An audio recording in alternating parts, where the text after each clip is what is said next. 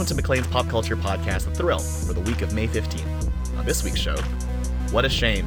A Toronto man has been fired after defending someone who shouted a now infamous phrase, a phrase that can be abbreviated to FHRITP, at TV reporter Shauna Hunt. We'll talk to Shauna about the horror of the act and the morality of the shaming. In obit for a TV era, American Idol and CSI both got cancelled this week. How did two of the defining shows of the 2000s meet their end, and what legacy do they leave behind? Sonia Bell joins us to talk about those shows and what format might die next. And our Kill segment returns as we cast our gaze upon the McDonald's rebrand of the Hamburglar. Is it terrible, or is there anything redeemable about it? I'm Adrian. I'm Emma. And I'm Julia. And this is The Thrill.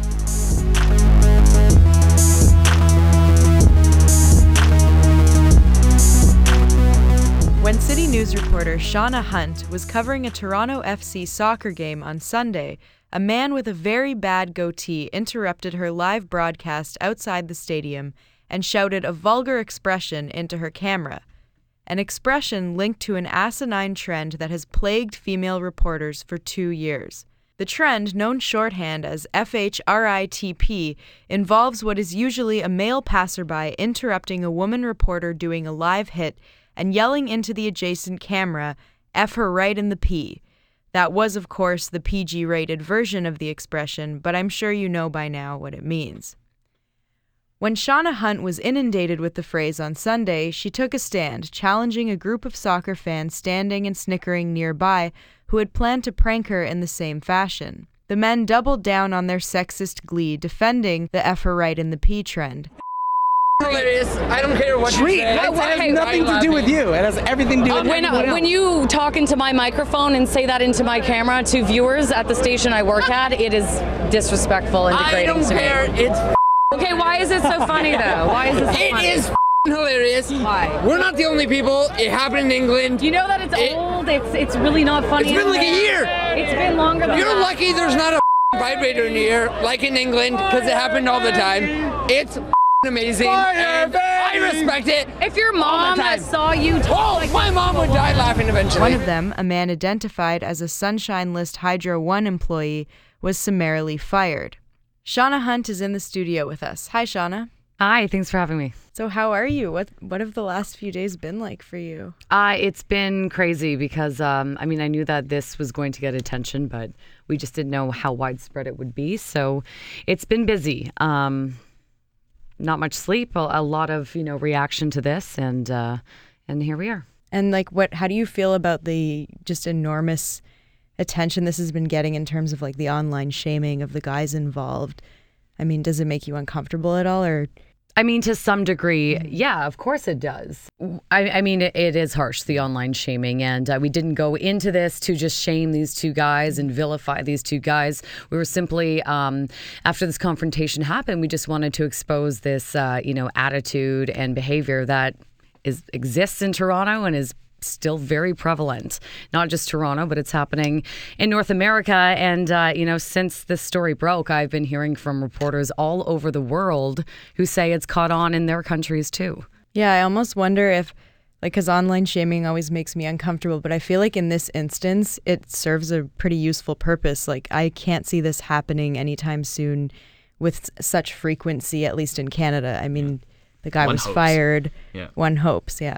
Yeah, it's, a lot going on. I think what's amazing is so many people, took a stand on this. So many people all over. This is global. This has now become a global discussion. Harassment, respect women. I think that's the positive thing that's come out of this. Yeah, and just on that note of the online furor that came out of it, and it largely fueled by Twitter, that got this this guy with this 6-figure salary axed from his job. And what do you think about, internet society, which I guess is just society now, right? Mm-hmm. Being able to call for somebody to get fired on their job when they have evidence, which is usually posted in the form of a video or maybe a tweet or something like that, behaving in a way that the general consensus kind of considers them substandard. Do you think there's a kind of a line for that kind of stuff? I think this is something that we're still learning lessons from social media. And I think that's it. I mean, when did Twitter start? 05 or 6? It's still new enough that, we're still getting new experiences with it all the time.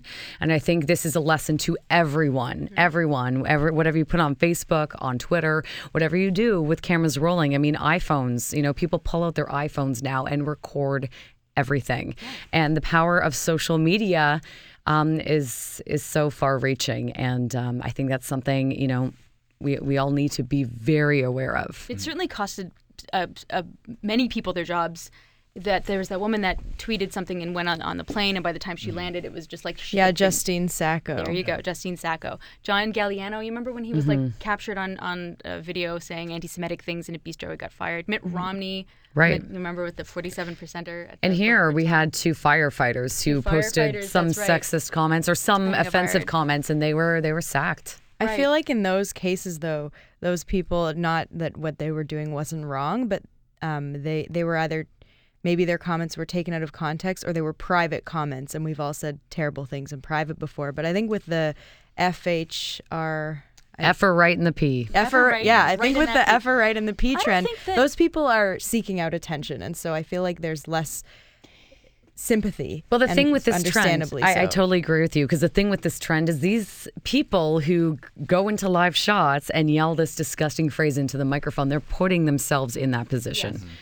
They're the ones doing this to themselves. Absolutely. Now, I do need to make clear, these guys that I confronted, or, we had that squabble back and forth.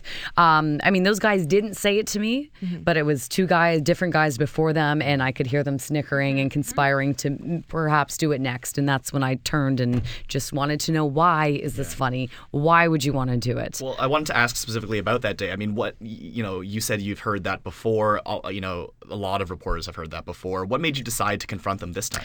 It wasn't a decision. It was in the heat of the moment. It was my reaction to, come on, again, what? Now you're thinking of doing it? That sort of thing.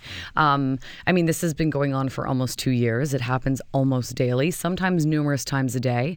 All depends on, I guess, the scenario that you're in, if you're in a big crowd or where you are. Would you say it happens more with sporting events or events where there are more men present drinking? I wish... from my experience on Sunday, it was extreme. It was escalating. I got it all the time. At the same time, this is what's so shocking about the trend, is that it happens. Men roll down their windows, their car windows, and yell it at me. Stone cold sober, walking down the street. Grown men. Will say it. I've heard women do it too once in a while. In my experience, I haven't had that, but I know other reporters say that women have done it too. Yeah, you said that you have a lot of female colleagues or know of a lot of female broadcasters who've had this happen to them. What was some of the most grievous stories that you heard, really bad ones? Yeah, there's a couple of them, and I have a couple on my own.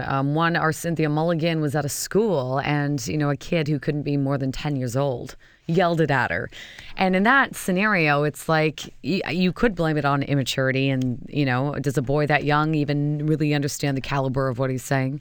So that's shocking in the sense that a little boy can say that disgusting word, or has heard that word enough times to know to say that phrase.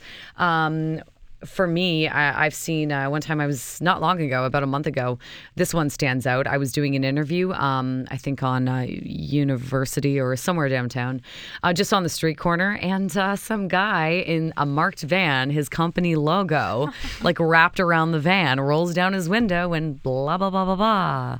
Wow. Another time I was interviewing Olivia Chow during the mayoral race, again on the street corner, and some guy in a pickup truck turns the corner, slows right down, rolls down the window, F her right in the P, and Olivia's mortified, and I have to stop the interview.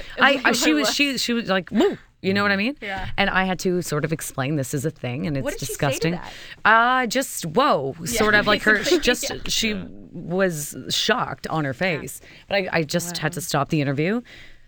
Explain to her what this is and how stupid it is, and then try and regain my thoughts and get back into the interview. So it's disruptive. How does that make you feel, as a professional woman? Now I know you're kind of used to it, but when you first started to hear it, I mean, of course it was jarring, but just because of it's such a specific phrase, misogynist phrase. I mean, were you like, what the? Well, I just don't know when the P word became acceptable to yell in Right. public. It's so like grotesque, right?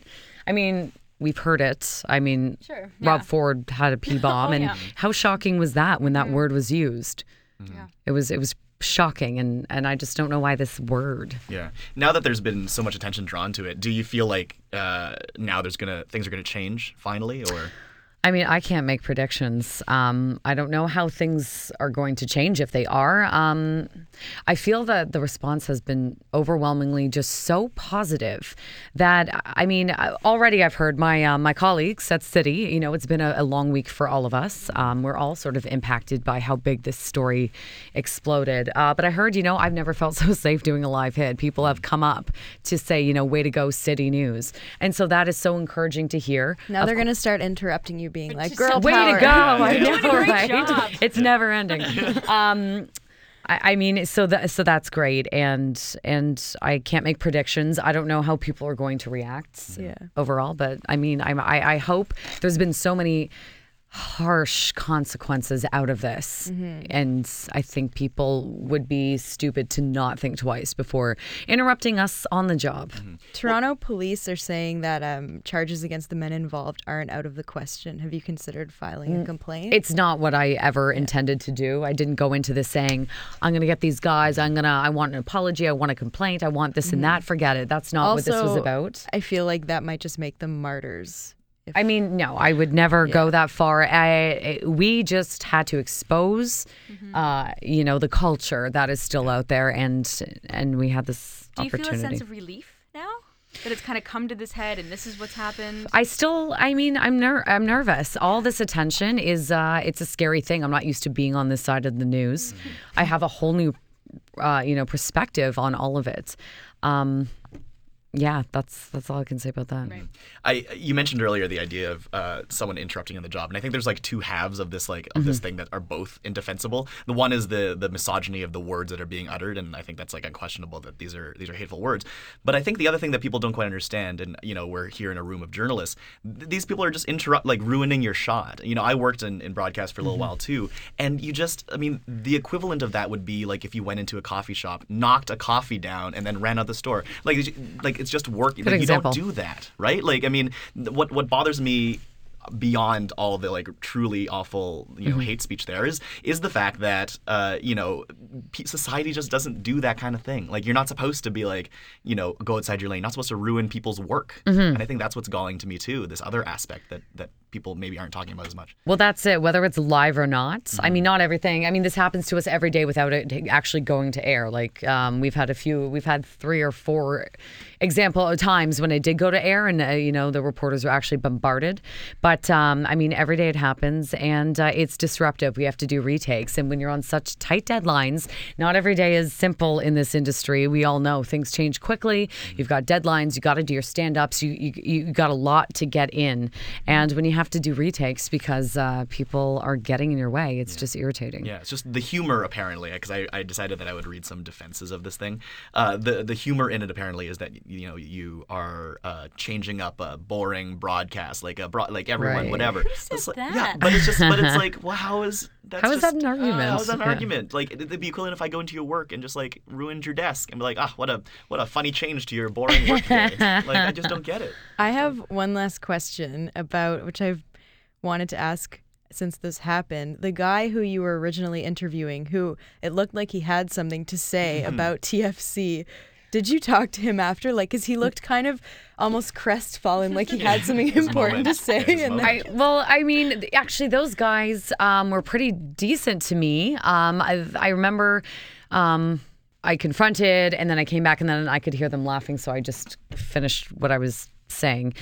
Those guys sort of turned to me and said, "You know what? Don't let them bother you." They were trying to say that, but I wasn't finished. Your mind was on other things by then. Yeah, I could At still the end see of them the on the corner of my face, but yeah.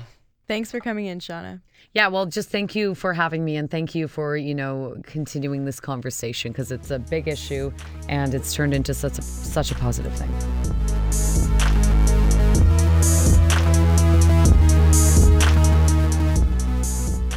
For years, American Idol was called the Death Star. It obliterated any show that competed with it in its time slot, but it got cut this week after 15 seasons.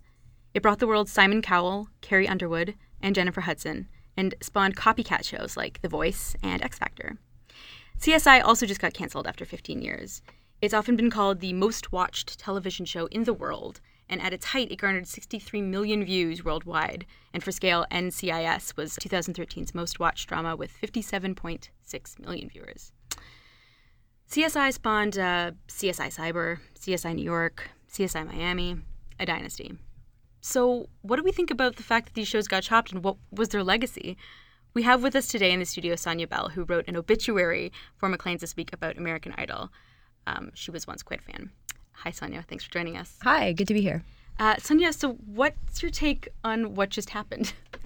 Well, it's something that, I mean, we all should have seen coming because viewership was declining, advertisers were pulling out, and it had been a while since the show had turned out a great star. But it's one of those shows that just, you feel like it's always going to be there, like Survivor, like The Simpsons. You assume that that somehow it'll stay on the air. So it was a big surprise when they announced that the next season will be its last. And I felt a little sad just thinking back on the fond memories that I have of watching the show when it was at its time in the early 2000s, the most exciting thing on television. What made it so exciting back in the day? All those years ago.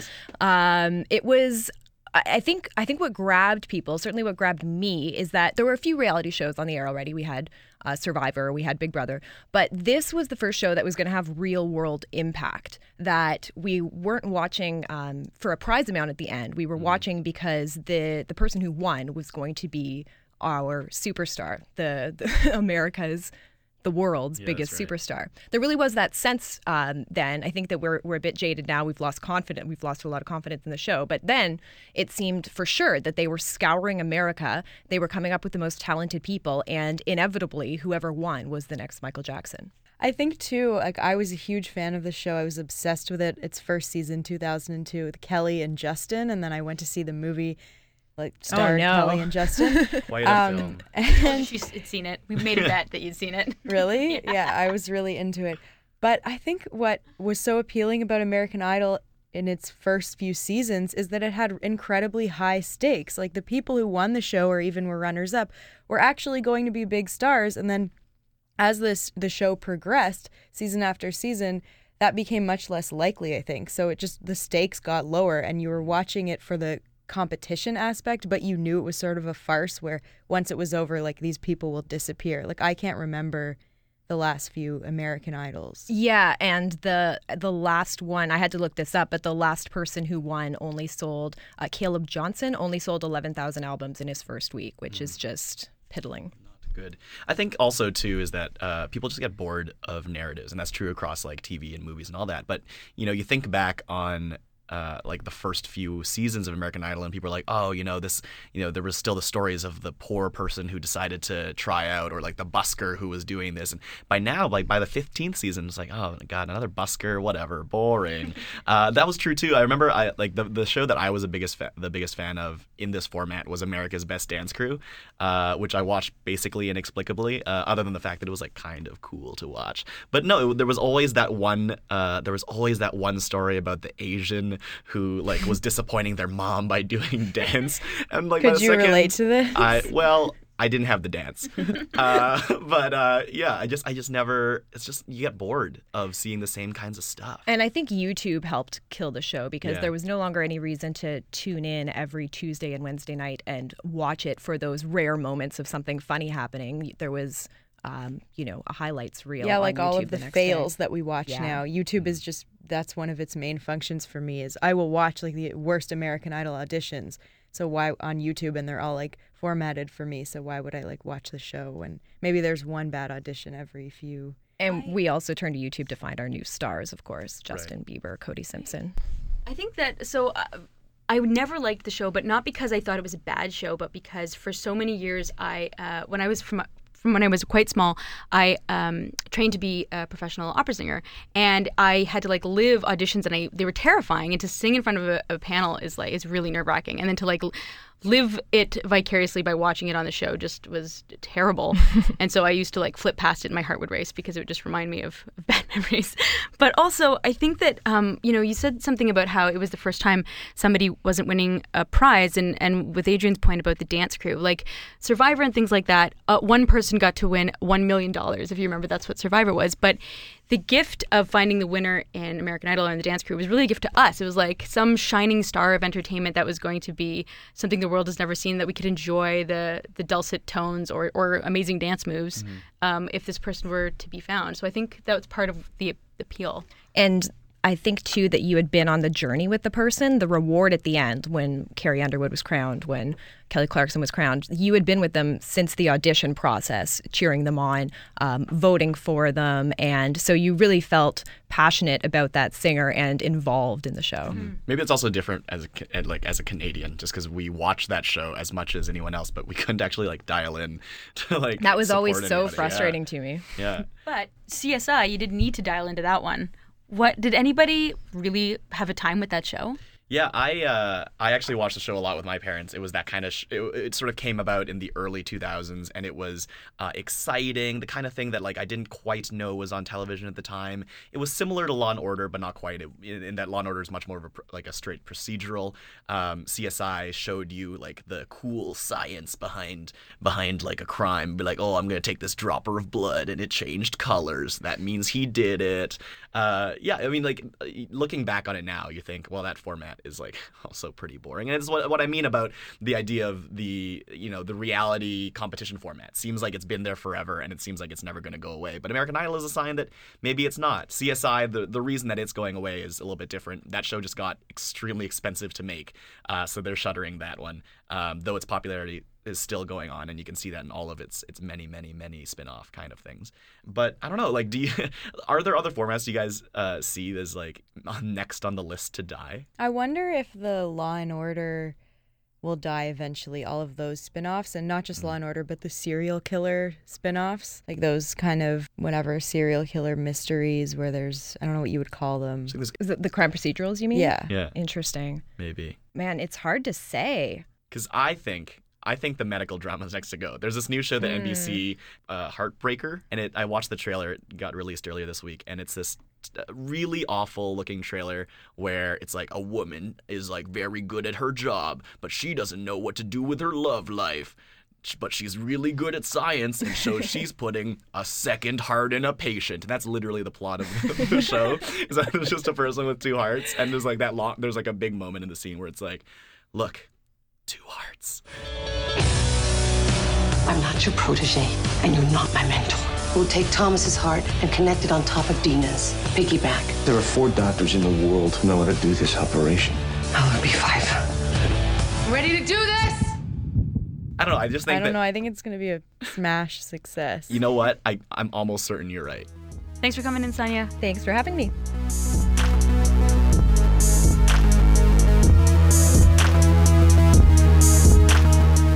Robble, everyone. McDonald's made headlines when it decided to rebrand the Hamburglar, once a cherubic cartoon child whose main hobby was burgling sandwiches, rebranded as a real-life suburban dad with a 5 o'clock shadow to advertise its new line of sirloin burgers. People didn't much care for it, and neither did Julia. So let's start with you, Julia. What did you think of this rebrand, and why do you want it to be killed? To borrow a page from Adrian's endless book of puns, I have a beef with the Hamburglar. Whoa, that's a good pun. That's really good. Yes, as Adrian says, McDonald's has last week brought the Hamburglar out of retirement. They kind of fashioned him as this suburban hipster hot dad, and they teased us with a couple commercials about how the reason he's coming out of retirement is because McDonald's has this limited time burger.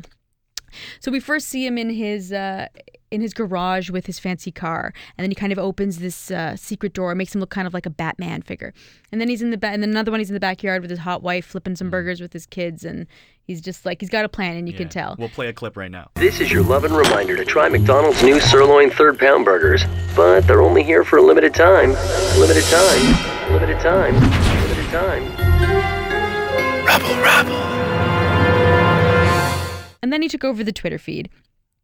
And frankly, I think it's pathetic. And here's why. Originally, I'm sure many of you remember, there was Ronald McDonald, Grimace, Hamburglar, the whole crew. And it used to be marketed to kids who would badger their parents, me included, of course, to take them to McDonald's because McDonald's hits the bliss index. It has that perfect intersection of fat, sugar, and salt. But then, of course, we came to realize that McDonald's is really terrible for you. And to market to children now to get them to badger their parents into going would probably result in some shaming of that parent. With people being like, "You're feeding your kids that? Don't you know better?" So instead, they market it to those people who were once children that have now grown up, that are 30-year-olds, basically, who can make their own decisions. Enter Hot Dad, Hamburglar. So now McDonald's, their party line is that they are a progressive burger company. Progressive means hip. But what is hip in food? It is not burgers and french fries and milkshakes. It's being a vegan. It's fresh pressed juice. It's kale. And why is it that? Because we live in the information age. We know too much to be able to enjoy McDonald's without guilt or knowing that we're not doing something bad for our bodies. And it's hip to be in the know. That's what the information age means. And it's hip to be in the know about what's good for your body and act accordingly. And McDonald's is not it. But also, the commercials break the cardinal sin of comedy, which is that it's about the art of the underdog.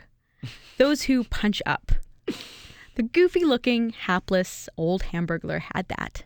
Hot Dad Hamburglar with a family, a car, backyard does not. There is no humor in a character that appears to have it all. Would Don Draper make a good stand-up? No way.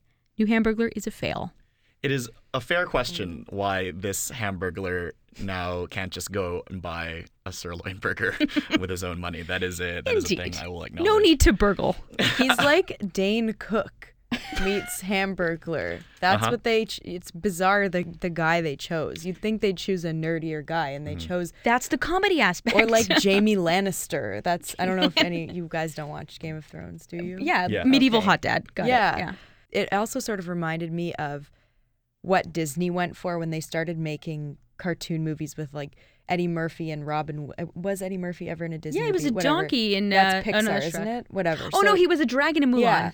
Yeah. And also a perfect casting. Robin Williams as the genie. Like these these characters who appeal to both kids and adults. They make some jokes, some smart highbrow jokes that kids don't understand. And I feel like maybe that's what they were going for here with like, you know, the Hamburglar trying to tell us something, but then being constantly interrupted by his wife calling his smartphone. Yes, this is the new commercial. Yeah. Has that. That happens in the new commercial. But the jokes are just so lame that it doesn't like any work. suburban dad could relate. Oh, you know, when your wife's like, don't forget to pick up the...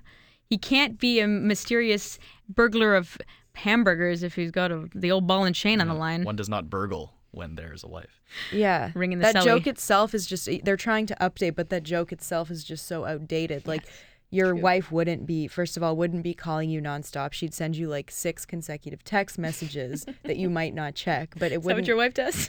Yeah, kind of, but it You just put it on airplane mode. So I'm about to embark on what I believe is my most dangerous take yet. I think it's like totally... Good luck. Totally, I think it's eminently reasonable that we don't care for this Hamburglar for many reasons. One, he looks like an idiot. And he does not seem to be appealing to the demographic of the original Hamburglar. Now, I think there are a couple issues at play here. One, people are one of them is that they find this to be a weird thing, that there's this like live, weird, bearded dude who's the Hamburglar. Is that really that weird? Let me tell you that did you know that the Hamburglar's actual name is Hamilton B. Ergler? That's a real fact. Did you know that Grimace is supposed to be a milkshake? That sure is weird also. He looks like Barbapapa. Yeah, it's just so weird. Grimace also originally had lips. Did you also know that though he was a cartoon, McDonald's used to have live action commercials with these things, except it was a they were small, terrifying. It was a 4-foot man in a costume. At the time, they were charming though. No, I don't know. For 10 years before we see him as the true big child, the Hamburglar was an old troll man. This is not the first rebrand of the Hamburglar. Yeah, but it's a terrible one. There's a difference. And Sure. his name is Hamilton. That is a good point, and he does look like a Hamilton. Mm-hmm. Like Yeah. he These days. But yes. Another point I want to make, though, Privileged, is that I think is what you're getting at here. Another point I want to make is that something that's really interesting is I like narratives in my advertising. And to me, when I watched these commercials, I actually got a real sense of nostalgia for two reasons. One, the insinuation that this Hamburglar is the child grown up is a very interesting origin story to me as a person who reads comics, as a person who likes nostalgia. I think that's really cool. The Hamburglar, I did not realize how much I did have nostalgic feelings for the Mick family until I watched this. And in that way, I actually think that this ad was extremely well targeted. This is not an advertisement for children. It is an advertisement for adults to be like, oh, hey, the Hamburglar. Now, that's a thing I haven't thought of in a while.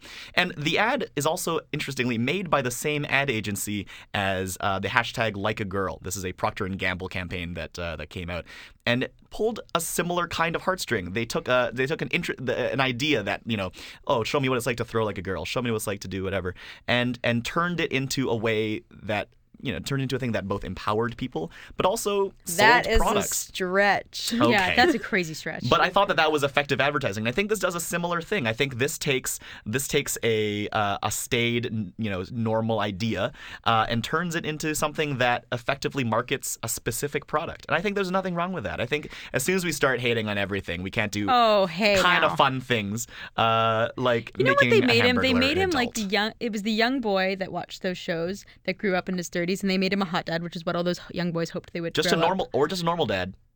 Grow up Let's not to assume. be, which is like somebody who is settled but still like hot to the babysitter. Like I think that's what they were like hoping for. But the truth is that it doesn't. I mean, sure, we can all have fun. It's just bad news. They're not fooling anybody. They're pulling on the nostalgia strings so that people eat more hamburgers and die. But the thing too, well, that's a whole other thing. But I don't think that they are aiming in any way to fool anybody. They're not saying, "Oh boy, this is the Hamburglar. You're going to buy some." I hate to break this to you, Adrian, videos, but advertising is always about fooling people. Certainly, but no, my point is that if you look at these commercials, there is a very clear lack of effort. The commercial you were talking about, where the guy keeps getting interrupted by his wife, that video actually doesn't even end. It just sort of like abruptly is over. I think there's a kind of amateurish quality that makes this a charming thing in a way that is essentially modern. I'm talking about the Hamburglar, not all the campaign bells and whistles that go with it. It's a part of the campaign. I don't like it, and I think I won this debate. Wow, saying that sure makes it true. Well, that's it for this week. Find new episodes every Friday at macleans.ca and subscribe on iTunes, Stitcher, and BeyondPod. We'd love it if you wrote us a review or a comment on iTunes, or if you'd like, you can tell us your thoughts about what we talked about with a comment on our site. If you like this, make sure to check out our politics podcast on The Hill or our books podcast, The Bibliopod. Our theme song is by Young Clancy. You can follow Emma on Twitter at Emma Rose Title. You can follow Julia at Julia Del J, and me at Adrian K. Lee. Thanks for listening. We'll talk to you next week.